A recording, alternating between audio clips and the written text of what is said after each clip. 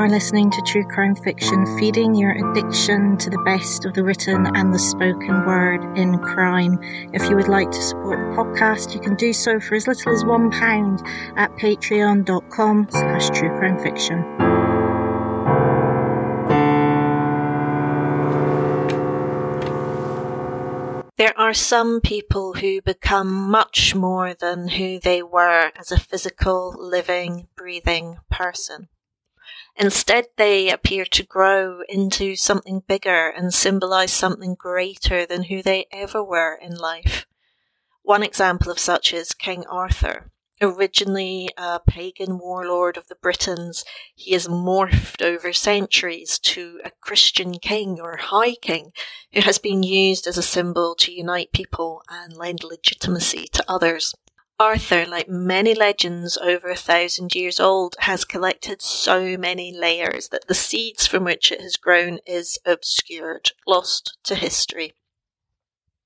It is this gap in our knowledge that partly allows Arthur to morph in the way it has over time and be used again and again for other people's purposes. As humans, we are often fascinated by what is not there, what is absent, and it is the mysterious, the unknowable that draws people to it again and again, in the hope that perhaps we can find something that makes sense of the mysterious and feel a little bit more in control in the world.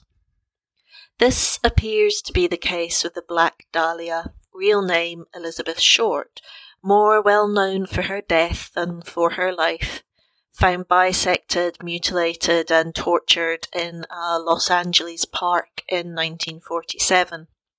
Besides the glamour and the glitz of Hollywood's golden age, Short's murder was brutal, and a media circus quickly grew up with multiple theories ranging from the likely to the bizarre. The murder of Elizabeth Short, for all the attention it has received, has remained unsolved, and through time has itself become a vessel to express the needs of others. The most famous theory surrounding the murder of Elizabeth Short is that it was committed by Dr. George Hodel. Hodel was considered a suspect at the time, along with 4 other possible prime suspects, but he came to prominent attention when his son Stephen Hodel, a retired LA detective, published a book outlining the reasons he thought his father was a murderer. There followed a podcast by his nieces and a TV series, I Am the Night, starring Chris Pine. The Hodel theory is certainly arresting. It is unusual for people to accuse their own family members of such a gruesome act, and that in itself is enough to pique most people's interests. However, as Root of Evil, the Hodel Nieces podcast unfolds, it is possible to see a genuine case. George Hodel, an arrogant genius with an overbearing mother, a qualified doctor, is what appears to be a truly terrible human being. He practices a backstreet abortionist, using the abortions he performed to tie powerful men to him. He repeatedly raped his own daughter, possibly fathering his own grandchild, and was also suspected of being complicit in several deaths of other young women, including his secretary. Root of Evil gradually lays all the facts before you, so that with each new episode of the podcast you feel more and more sure of Hodel's guilt. When faced with someone as monumentally horrific as George Hodel, it feels very easy to believe that he was a man capable of anything. That is until you listen to Audible's Solving the Black Dahlia, in which Doug Lau, a man who tells you he used to be in the CIA as often as he can, tries to solve the case. Lau starts off meeting with Steve Hodel and, like many others, is convinced of his case. That is until he meets Larry Harnish, who appears to have some beef with Hodel and blows holes in many of the theories around his father. Despite the grandiose title, Lau does not appear to really solve anything. Rather, he goes from one theorist to another, not consulting many sources and conducting no research of his own. In the end, Harnish tells us who he believes killed Elizabeth Short with a totally unnecessary I'll only tell you if you're not recording scene, which he does, but then immediately tells us on the record also. The revelation is underwhelming, with mainly circumstantial evidence which does not fully make sense. Concluding this podcast, you have to acknowledge that Elizabeth Short's murder has not, as the title promised, been solved by Lau, but he has got to tell everyone who listens that he used to be in the CIA.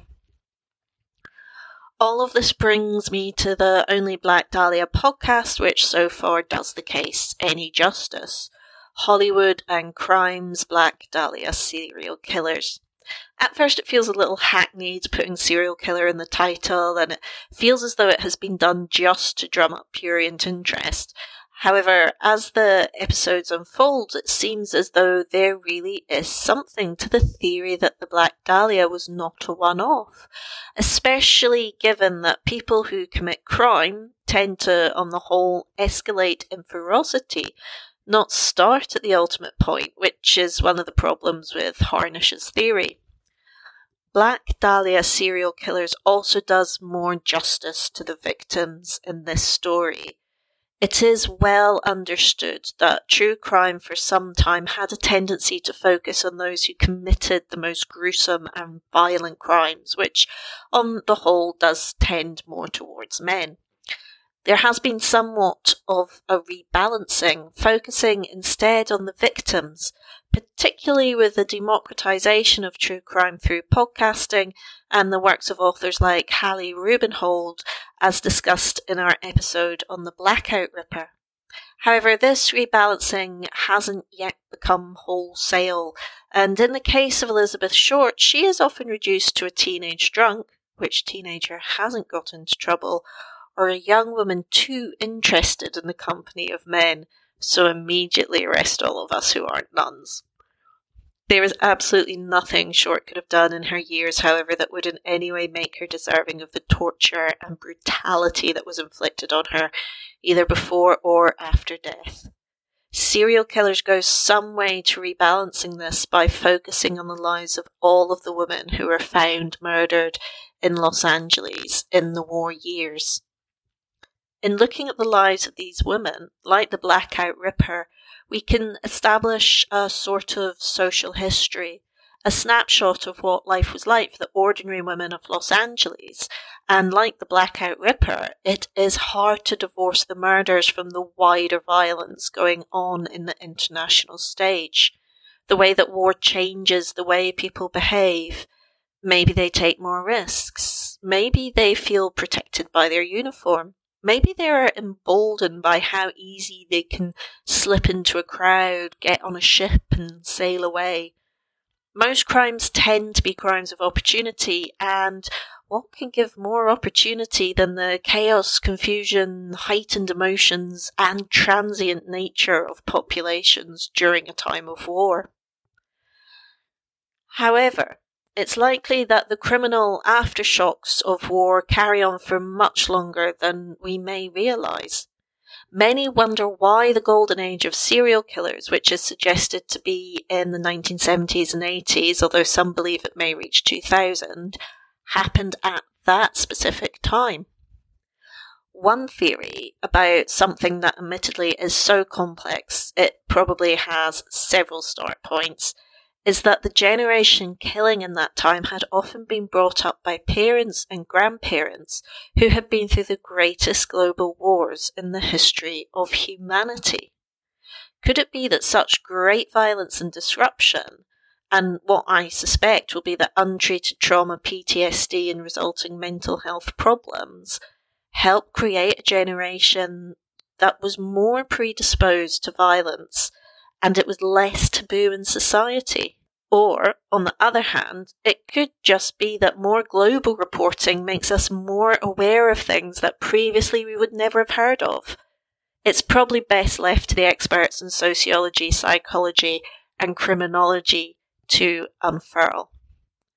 Given the depth of research and multiple experts who Black Dahlia Serial Killers brings in, it is by far the best podcast if you really want a thoughtful look at a murder that is beginning to verge on the mythic, Elizabeth Short, like King Arthur, becomes a vehicle for what others want her to be, and what they see in this murder says very little about Elizabeth Short, and much more about their own needs.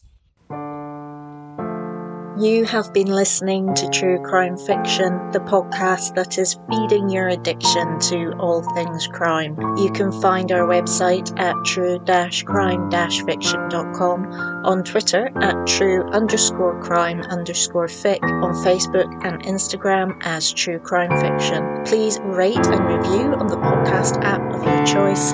Music is by Kitty Kitty Meow Meow.